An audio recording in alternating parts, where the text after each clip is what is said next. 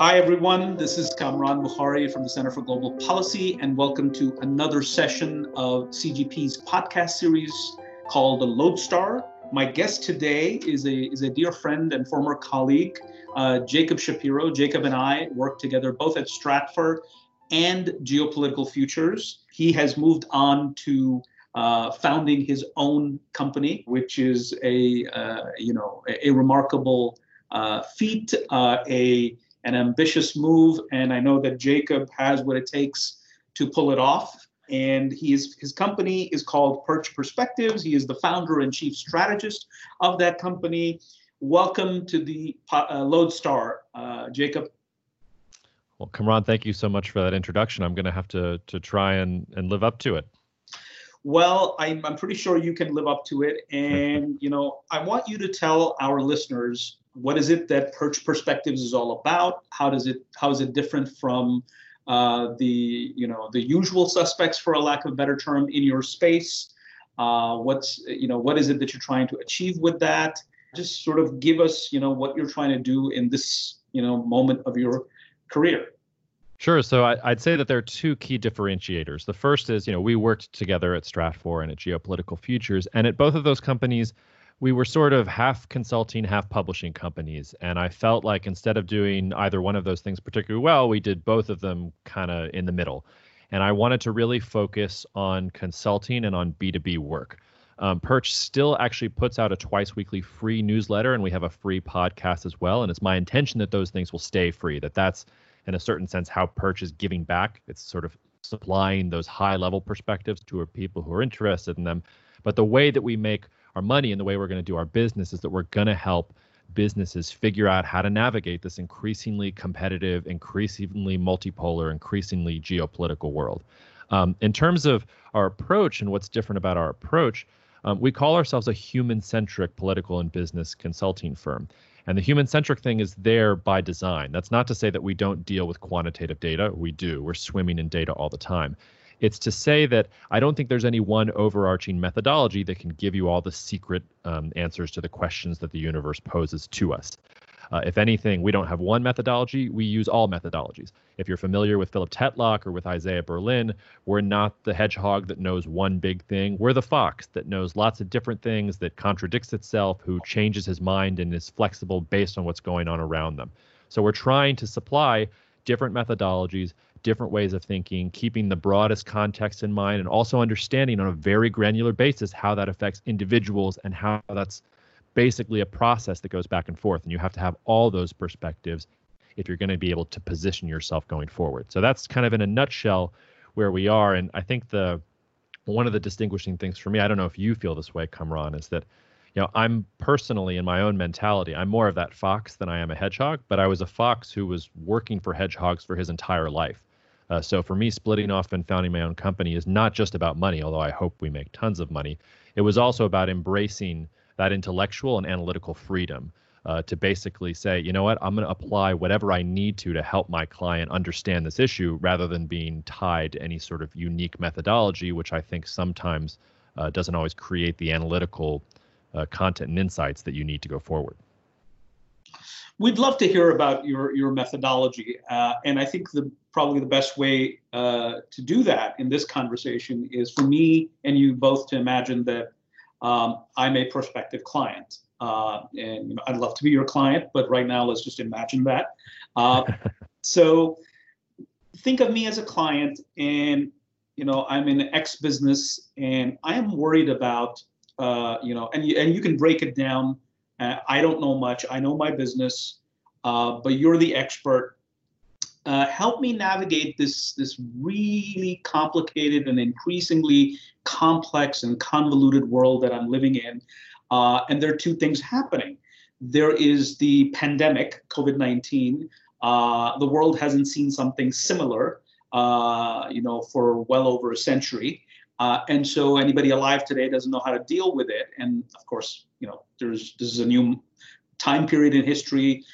Even if there were lessons, those lessons are obsolete, and we have to figure out our way. As a business, I want to know how I'm going to deal with this, because I'm a businessman who has interests around the world, And so how is the world changing? Am I supposed to be worried about my bottom line?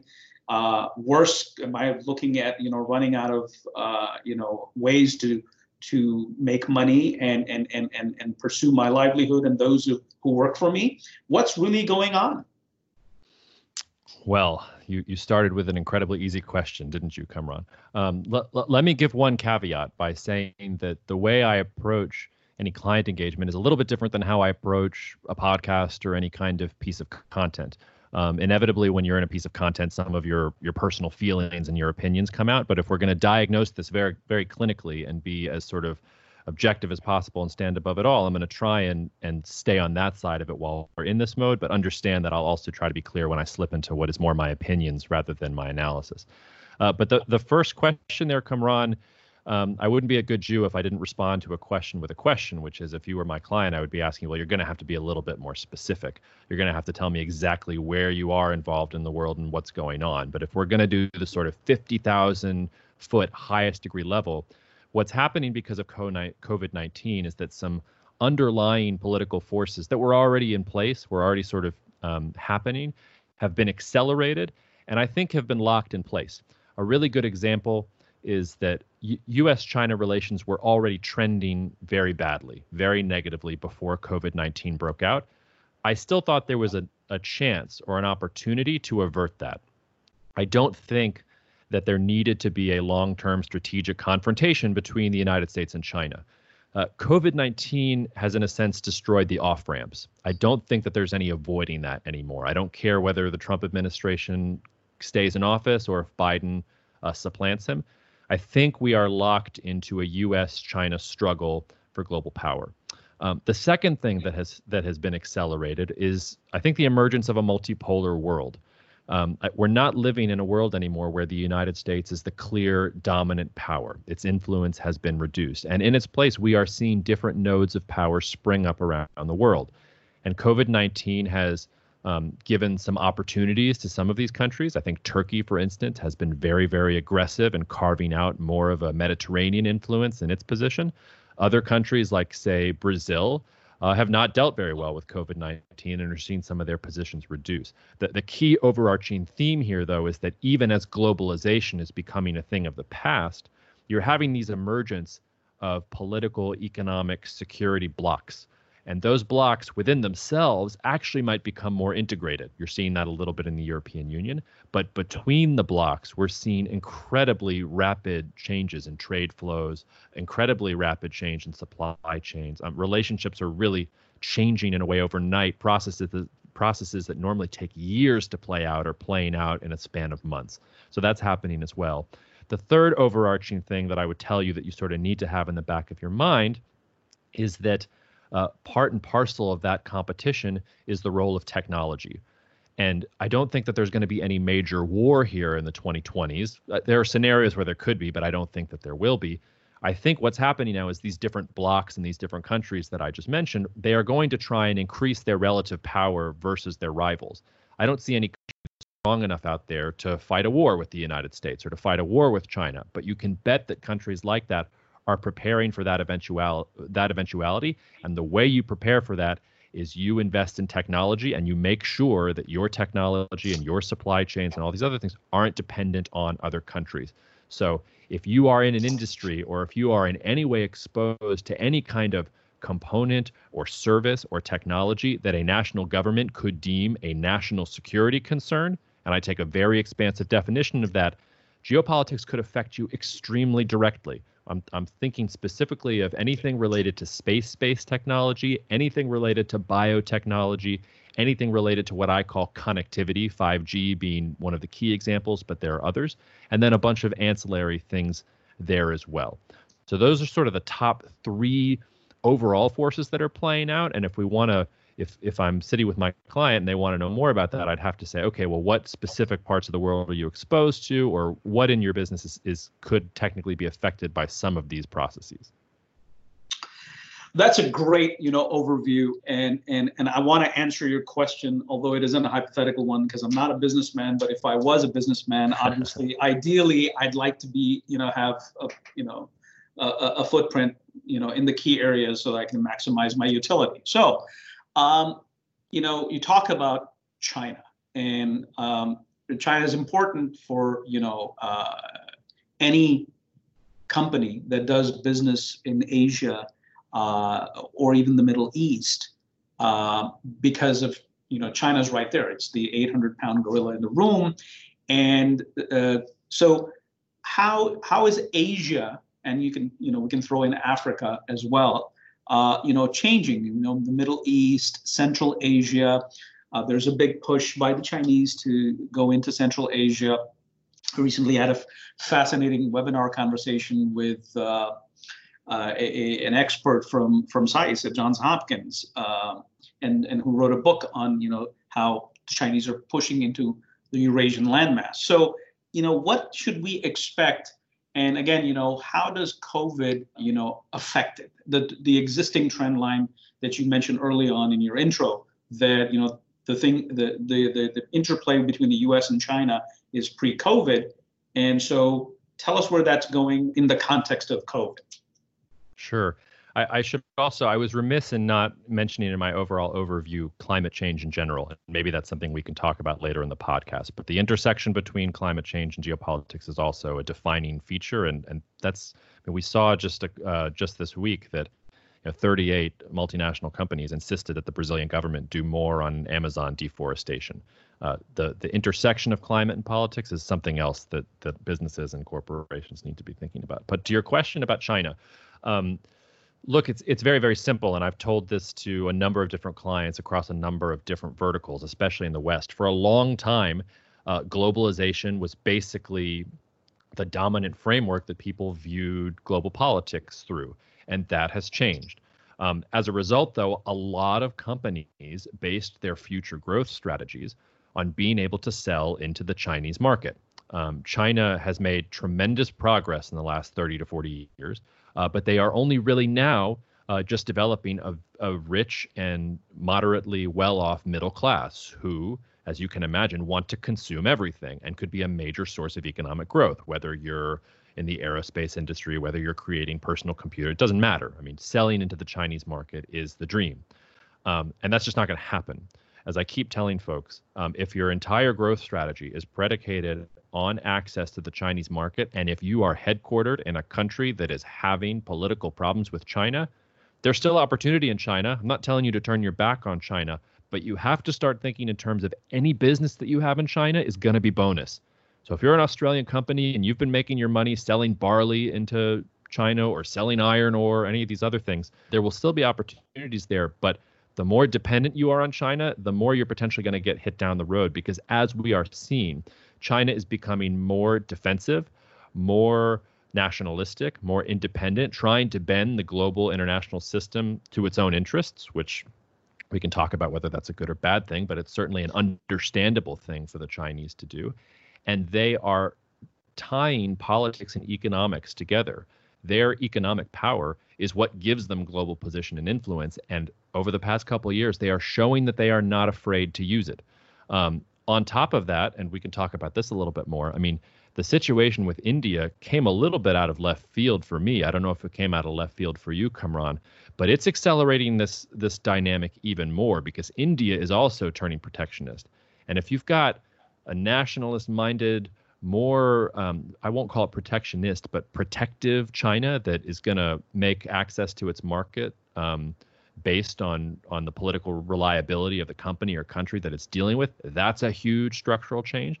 If you have India going protectionist and saying they're not going to accept anything out of China because of a border spat that has increased Indian nationalism that Modi is capitalizing on, suddenly most of the global supply chains that uphold global business have been, overturned overnight. So I'm not one of these people who says the Asian century is a joke or who thinks that China is going to collapse.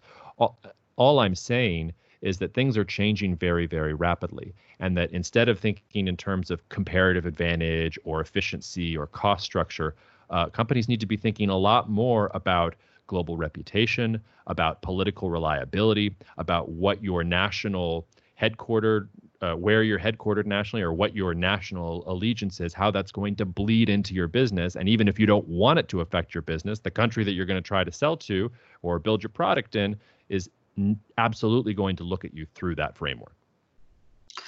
So that leads me nicely into my next question, and which has to do with how the United States is approaching China. So obviously, there are many issues that the U.S. and China find each other, entangled with. But let's look at, this is where we get to talk technology as well, is that in simple terms, the United States is worried that if it does business in the high-tech sector with China, so 5G as an example, and Huawei and that whole controversy that we've experienced, and it's still in play, is a case in point.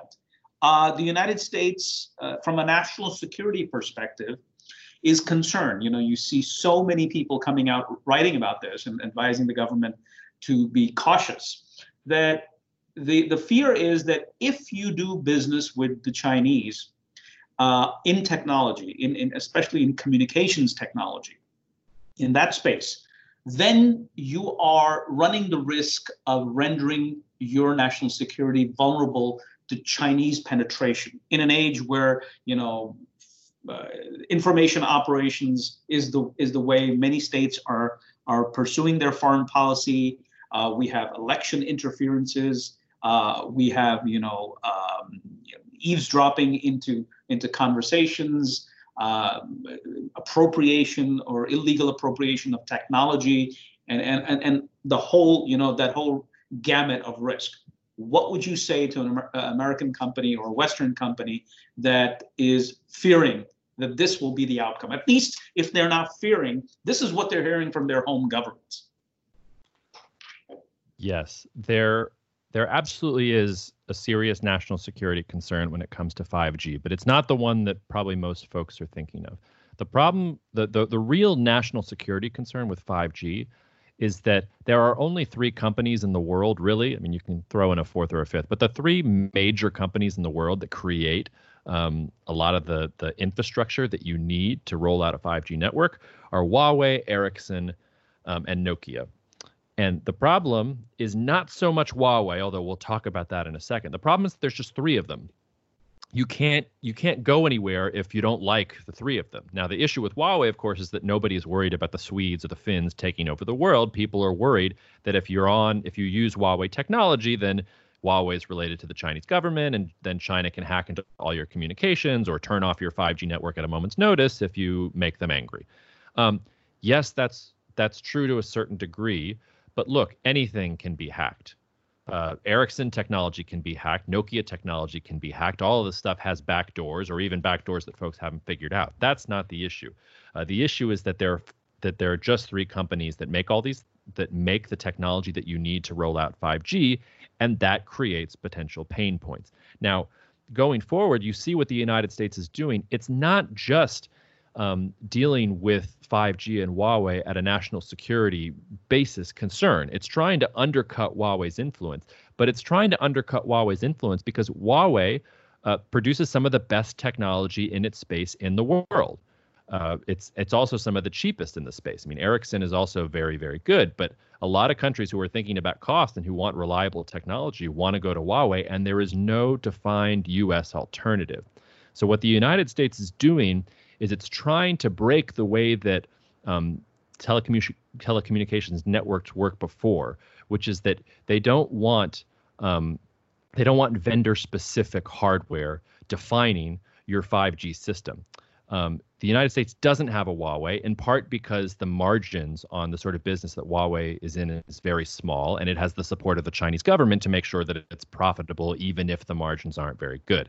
The place that the United States leads in this particular space is in data processing and in places like that. And there you have companies like Microsoft and Amazon and Google and Dell, all these different American companies who are basically trying to hone in on this market and to capitalize on it. Now, we're talking about a 5 to 10 year process, but you can already hear in what I'm talking about that this isn't just a national security issue. Yes, there's a national security issue in terms of outright dependence on China. Yes, there's a national security issue in terms of anybody being able to hack a network. But there are also economic concerns that if China's head start on 5G technology, it's going to allow China to write all the standards and to enjoy sort of the first mover basis on the costs. So there's a lot there to break apart. And I would just encourage folks. I mean, it's very hard to understand 5G. You really have to kind of dive down into it and understand how it works. But if you want to understand how this stuff works, I wouldn't read what's coming out of any government. What I would really do is I'd go sit down and understand exactly how this technology works. And then you'll understand some of the reasons that a country like the United States is basically declaring war on a Huawei, or why the president of the United States is bringing companies into the White House and insisting that maybe they consider buying Nokia. It's because the United States doesn't have that domestic capacity in that specific type of technology, and because in a free market where the margins are low on that, it's not, a company's not going to go for that off the bat unless it has tremendous government support. Huawei had that, and that's why it has its lead. You're not going to catch up there just in a period of a year or two. Well, you've given us a lot to think about. Folks, we're chatting with Jacob Shapiro, who is the founder and chief strategist of a new company that helps businesses navigate risk around the world in a human-centric way called Perch Perspectives. And we're talking about, what is happening to the globe in the context of COVID. And of course, the pre-existing dynamics, the US-China struggle. There are, the Europeans are moving in a new direction after Brexit. Russia seems like it's very powerful, but if you scratch a little bit deeper, you see that it's not. And there are tons of other issues. So, Jacob, I want to close the loop on that China conversation by asking you something specific. Am I correct in understanding that you're saying that the way the political economic structure of China allows it to have a Huawei that poses a challenge to the West, and the political economic structure in the West, which is free market economics, is, and at least in this moment, falling behind? Or am I jumping the gun here? What is it? I hope you understand the question. Yes, and it's the $5 trillion question, or the 5 trillion yuan question, whatever you want to say. And it's not about falling behind. It's just to say that the radio access technology that's a part of the antennas and the infrastructure that Huawei is really good at, and which gave it such a lead in 5G, it's not a business with large margins. It's not the sort of thing that people are going to go into, and it's also exactly the sort of thing that China is good at. A major infrastructure project that has to have top-down political support so that it can be applied and installed everywhere, and you have a government that is strategically creating an environment where those companies, even if it's small margins, can survive, whether that's through outright direct support or market mechanisms, all these other things. The folks who argue for U.S. primacy in the world, for good reason, argue that the primacy is there because the United States is still the cutting edge of technological innovation. So the idea there is that a free market economy and a more open political environment allows the United States to be ahead of China on a lot of things when it comes to technology, even if on this very, very specific thing that happens to be right in China's wheelhouse because of the way that it's structured, and because it's not necessarily the most cutting edge technological thing, because it has more to do with scale and sort of aligning top-down priorities, that the United States has fallen behind on this specific thing. But this maybe plays into some of the questions you mentioned wanting to talk about before we started, all depends on the United States remaining that global and central hub of technological innovation. And when you see the United States taking steps like expelling foreign students because they're going to be online, or some of these other measures that the United States is using, which might block the United States from ascending that position maintaining that position as a global technological leader. Or if you look at how China is advancing rapidly in a lot of different ways, whether it's maybe China will be the first one to have a COVID-19 virus, or maybe China will be the first one to have an African swine fever virus. When you look at some of the advances that China has been able to make, even though it's in this centrally controlled, authoritarian, communist superstructure, then you have to begin to wonder, how long is the United States technological lead going to continue? So I didn't exactly answer your question there, but I think that specifically in regards to 5G, that was just the sweet spot. China identified that it wanted to be ahead there. It had the technological know-how to do it, and it understood that politically it was going to be able to throw more resources at this than other Western countries. For a lot of other technology, China's not even close, but I guarantee you they want to be. And that's why I say the next 10 to 15 years is all going to be about technology. Can the United States maintain its lead? Can it continue to innovate? Can it continue to draw the best talent from around the world and to capitalize on that environment? Or is China going to surge forward in a more multipolar world, a more protectionist world, where global ideas aren't global ideas anymore, but are isolated in these different blocks? Well, you know what? We're running out of time here, and I wish we had more time to talk about China, because you just sort of opened a can of worms when it comes to at me asking questions. I want to ask so many questions, but we just don't have the time. So the last question on this topic, and very quickly, how is COVID enabling or arresting China and the United States? Arresting China? What do you tell me a little bit more? In terms of this trend line, where China, you just talk about a trend line where the United States needs to remain, maintain the innovative edge, because China can do things at scale. So COVID is affecting everybody. It's in this sense it's neutral in terms of how it impacts. So what's the impact of COVID on this trend line where the United States needs to be innovative and the Chinese need to maintain the ability to make things at scale? I understand. It's an indirect impact, but it's a very, very serious one. And it goes back to what we were talking about at the very beginning. I think COVID-19 has made relations between the United States and China much worse, and it has also locked in place, I think, a strategic competition long term. The United States has a lead in a lot of different ways. One of the things I used to say in presentations before COVID-19 was one of the reasons I thought that there was a chance that the United States and China could avoid a strategic confrontation was simply because the Chinese still import a lot of their microchips from the U.S. or from U.S. companies or from countries that are allied with the United States.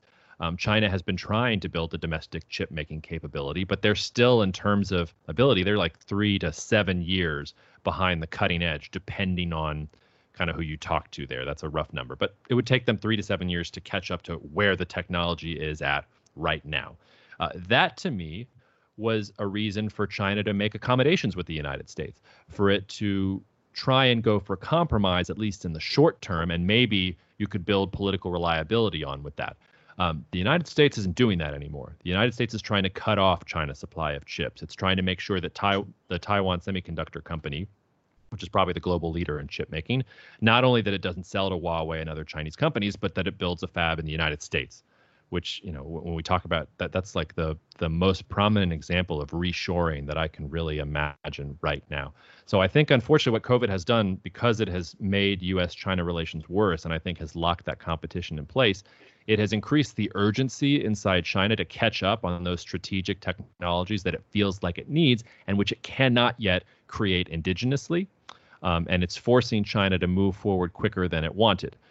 In the short term for the United States holds all the cards here in the short term. The question is whether the United States can continue to keep that edge going forward in this less globalized world, because I think that a lot of the reason the United States had an edge was because of globalization, was because of international supply chains. And I'm not convinced that the United States is going to be able to maintain a lead on China in this much more bifurcated world. China's not the Soviet Union. It's, when the United States was in a Cold War with the Soviet Union, it was dealing with a country that was, in terms of population, I guess roughly half its size, an economy that struggled mightily across a really difficult geography.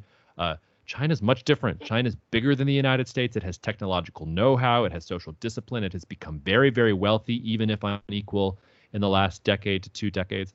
It's a different kind of rival. So I think folks who are thinking about the Cold War as the lens through which to use this are making a mistake. And the real question going forward is going to be, how fast can China catch up, and how can the U.S. keep innovating in a world that is less conducive to innovation and creativity?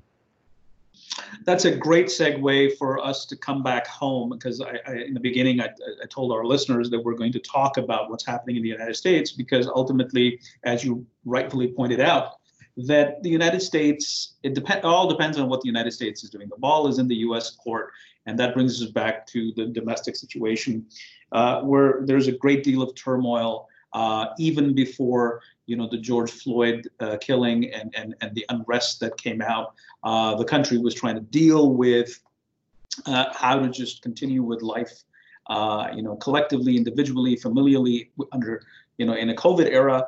And that also took place in the context of a very polarized political climate. And so, given all the changes that are taking place, how do you see, the U.S. ability to shape the international system based on where things are going right now? And you gave us a hint that, there are certain things that are beyond who gets the White House come November 3rd. So there are broader trend lines than just the 2020 presidential election. But take that and could you pick that whole complexity apart? Yeah, it's the hot potato right there. Some of this really does depend on who gets elected president, because right now the United States has abdicated its role as a global leader under the Trump administration. I think there are some ways in which a Biden administration, in practical terms, wouldn't be different from a Trump administration. But there is one massive, huge way that it would be very, very different. And that is that a Biden administration would try to rebuild American alliances. A Biden administration would look out at the world and try to undo some of this damage. I don't think it would put America first quite in the same way that the Trump administration has done. I think one of the key questions for a Biden administration is, would it try and rejoin the Trans-Pacific Partnership? I think maybe, I don't know if he will have the congressional support to do so. We'll see what happens in November. But I think Biden's impulse would be yes. I think you would see Biden immediately call up Merkel or whoever was leading Germany at the time and try and make relations better there. Immediately call up Macron, immediately call up Boris Johnson, immediately call up Scott Morrison, and try and reassure them that the last 4 years was an aberration, that America first has never just been about placing the United States first in a very narrow definition of its national interests, but on a combination of countries that together try and uphold a system that is for the benefit of all. That said, I think, like I said, I still think there's going to be a competition with China long term. But as it intersects with the domestic issues that you talked about, there are no easy fixes to the domestic issues that we're talking about.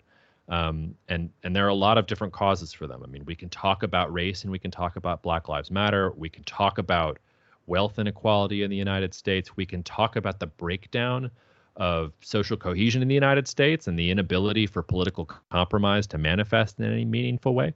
Also, a lot of this depends not just on Biden's election, but what the balance of power is going to be in Congress in November, and whether how the Trump administration is dealing with COVID. I think this is a small possibility right now, but it's still a possibility. What if you get a blue wave into the White House and the Democrats take the House and the Senate and the presidency? Suddenly we're in a very, very different environment, and Biden will have a lot more power than he would have if, more likely, the Republicans keep at least one of the different houses of Congress. So I gave you kind of my broadest level foreign policy view, but I'll let you ask me sort of hack into the domestic stuff a little more specifically if there's more you want to dive into there. So I want to get back to sort of Black Lives Matter, not in the sense of the way it's. I want to treat it geopolitically. What does it mean for the United States on a strategic level? Obviously, we're again in a moment that is comparable, maybe not the same, to the 1960s civil rights movement, and in some ways, to the extent that I understand this is not my area of expertise, but it seems like we're dealing with the unfinished business of the 1960s and the civil rights movement. And as things take, evolution or progress or the lack thereof takes place in gradual steps. So hence we're there. But how does that affect, the way that the U.S. political economy has been functioning? There's a great pressure on Washington and the political elite and the financial elite in this country to say, hey, you know what, having health insurance is now, no longer an issue of choice. We can't continue on this path forever. There are arguments that are very convincing that we need to somehow, incorporate some aspects of, socialized health care. We saw some of that in Obamacare. We're also talking about, when you talk about race issues, and this is a country that's increasingly demographics from an ethnic and race point of view are changing. Brookings put out a report a few years back saying that by 2040, 45, we're looking at non-white population being a numerical arithmetic majority. How does that change the way the United States is going to behave? Are we going to be able to sail through this, in some shape or form, where our foreign policy and our presence in the world will be able to deal with that while we address these hot button issues at home? Yeah, that's a loaded question, and I'll do my best to hack into it. I'm of course reminded of the fact that I think about this all the time. Like, how would I write about a different country if what was happening in the United States was happening there? This became apparent to me this week with the Supreme Court ruling on that land in Oklahoma, where that I can't remember the exact details, but there was something about how there was somebody who petitioned to the Supreme Court saying that he couldn't be tried in Oklahoma. He needed to be tried by the federal government because of a treaty with the Creek Indian Nation. And the Supreme Court ruled, yes, parts of Oklahoma shouldn't be under state jurisdiction. They should be under jurisdiction of the federal government because there's technically a treaty in place with the Native Americans that hasn't been rescinded. Imagine if we were talking about Russia or China and a large chunk of Guangdong province was suddenly ruled not to be part of the jurisdiction of the provincial government because it belonged to some other non-Han Chinese ethnic group. I mean, just imagine the kind of reporting that would happen. Or imagine if it's Russia and a minority that makes up 15 to 20% of the population revolts against police brutality and against a real structural problem where the system is weighted against them and demands to be respected and is rising up with massive protests in the streets for the government to take them more seriously. Some folks might look, if you saw that scenario in Russia, you would say, oh, well, Putin's position is very uncertain and it's going to collapse. I think there's something to that. And I think we should always, when I'm approaching these issues, I do try to take myself out of sort of, I'm an American citizen and I try and think about it in those terms. Is a lot going to change? Maybe. I hope so. I mean, there are long-standing structural problems with race going back to the founding, and they haven't been worked out. And if you're an optimist about the United States, you talk about how incremental progress and the arc of justice is slowly bending more in a more just direction. If you're a pessimist, you say, no, look, the system has always been rigged against Black Americans and Americans who are not white, and this is just the latest manifestation. I guess what I would say here is that the overarching theme for me is that there are structural problems in the United States that need to get fixed. The United States is not working equitably for everyone. And to a certain extent, it hasn't always worked. It never works equitably for everyone, but it's become particularly stark. And that intersects issues of race. It intersects issues of class, and class and race are also inextricable from each other on a certain level. I think it's, for example, impossible. We have to talk about police brutality, and we have to talk about George Floyd and Breonna Taylor and Ahmaud Arbery and all these people who have been victims of violence. We also have to talk about incarceration rates. We also have to talk about public education. We also have to talk about how wealth inequality in the United States is at its highest in recorded history, including the Great Depression. All of these things are tied together. And I think, to your point, Kamran, to think about it geopolitically, I think about the United States as really self-absorbed, as really lacking confidence in itself, and therefore also having less political will to go out and try and reshape the world. Some of this also goes back to 2001 and September 11th and failed invasions of Afghanistan and Iraq, and the United States sort of failing in a big way on the global stage to help liberal democracy sprout up all over the world. Now there really is a fatigue with that. Why is the United States, bombing Yemen with drones when, Black Americans are getting shot down in the street? That doesn't make any sense. Why doesn't the United States work on itself before it goes out and starts doing all these other things? How can the United States blame China for the disgusting treatment of its Uyghur population when Black Americans face very real problems of their own? That's not a moral equivalence, by the way. People will come at me and say that's a moral equivalence. It's not. I'm not saying the United States can't criticize China. I'm just saying the force of your criticism, and as you said, the weight of your criticism on a global stage, in some ways is proportional to how much you practice what you preach. If you are hypocritical about the things that you practice, other nations are probably less likely to believe you. Just like if you are threatening tariffs on nations that are supposed to be your allies are going to be listening to you less, which is something the United States is doing right now. So maybe that was a little long-winded and a little rambly, and you can tie me down a little bit. But I would say at the broadest possible level, or not even at the broadest possible level, I think what I would say is the United States is going to be self-absorbed for the next decade. It has very, very real issues, and the United States has had previous episodes like this in its past.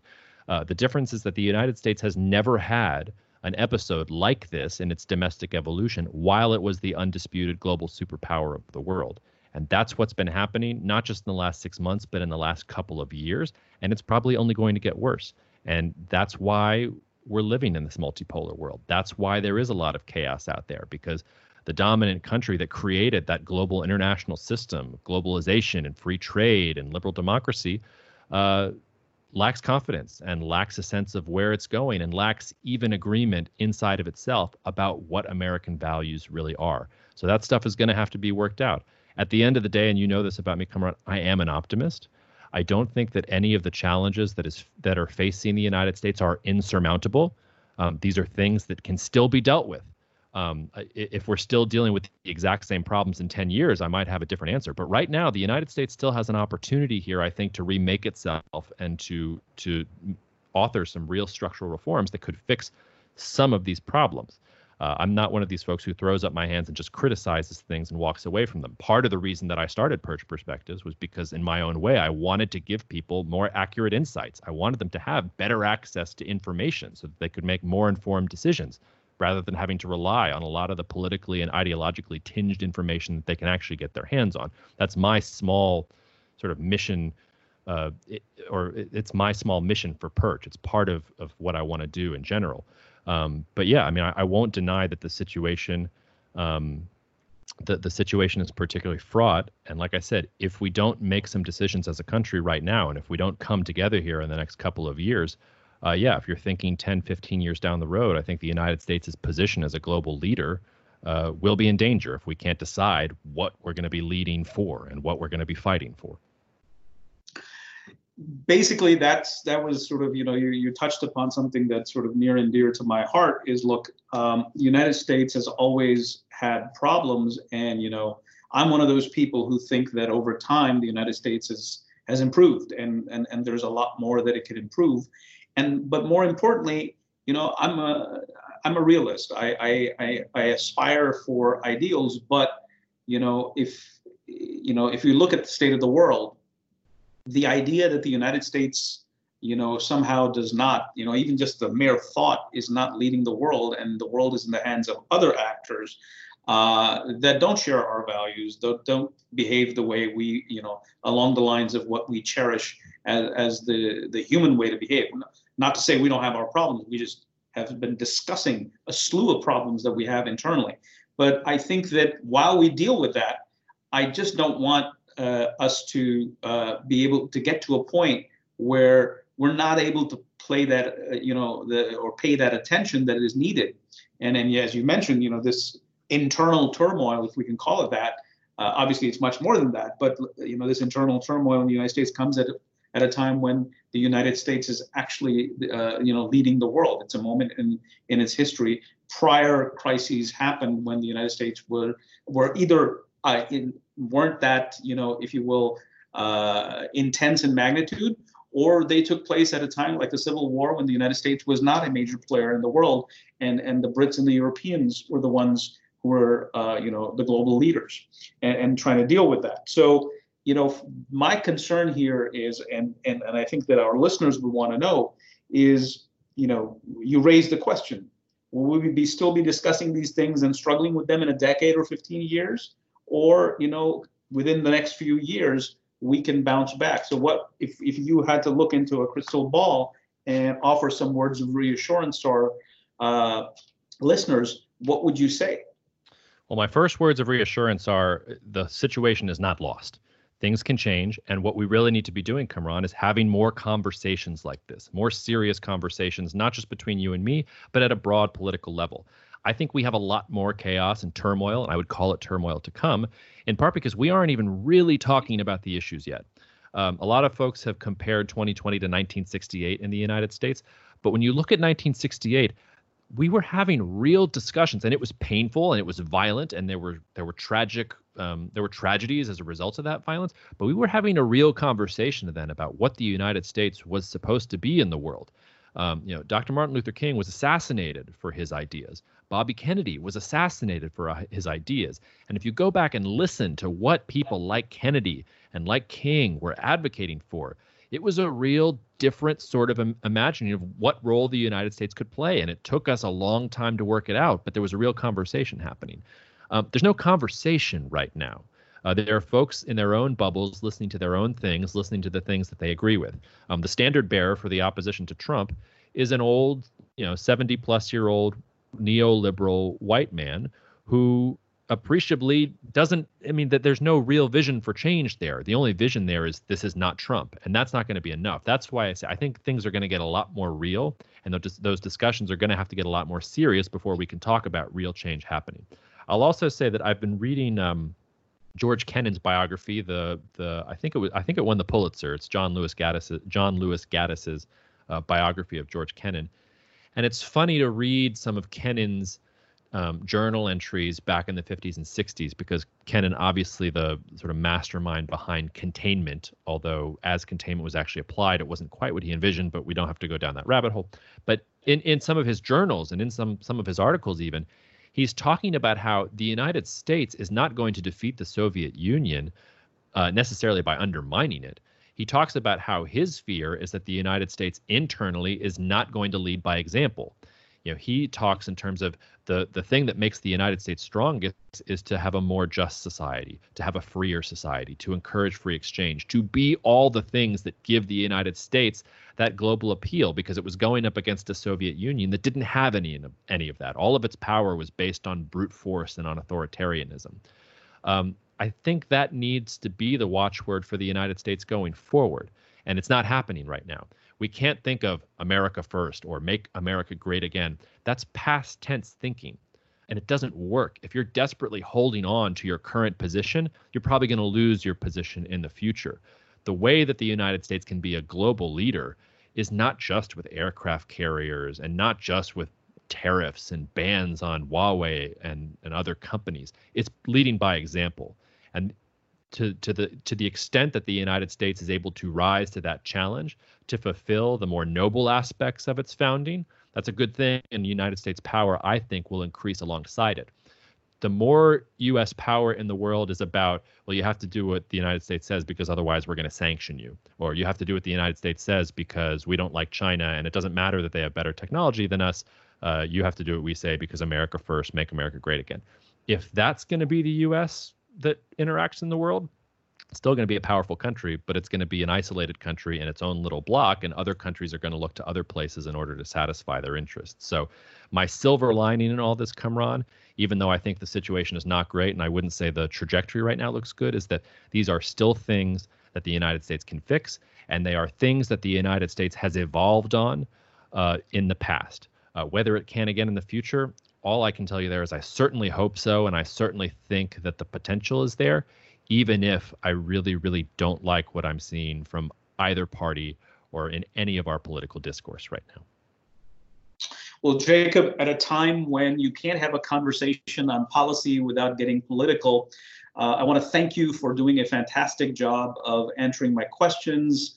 I hope we have addressed a lot of the apprehensions and anxieties of those who listen to us and those who should listen to us.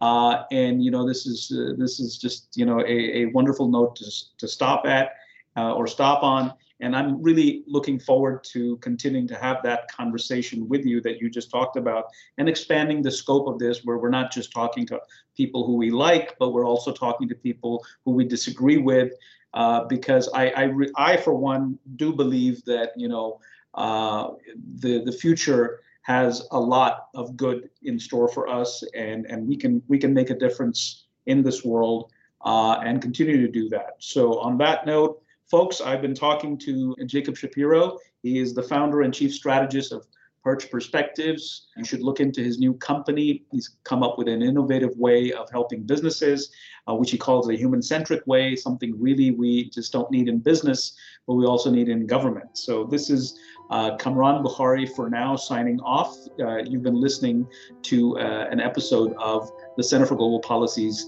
Lodestar. Take care and stay safe. Thanks, Kamran. Cheers.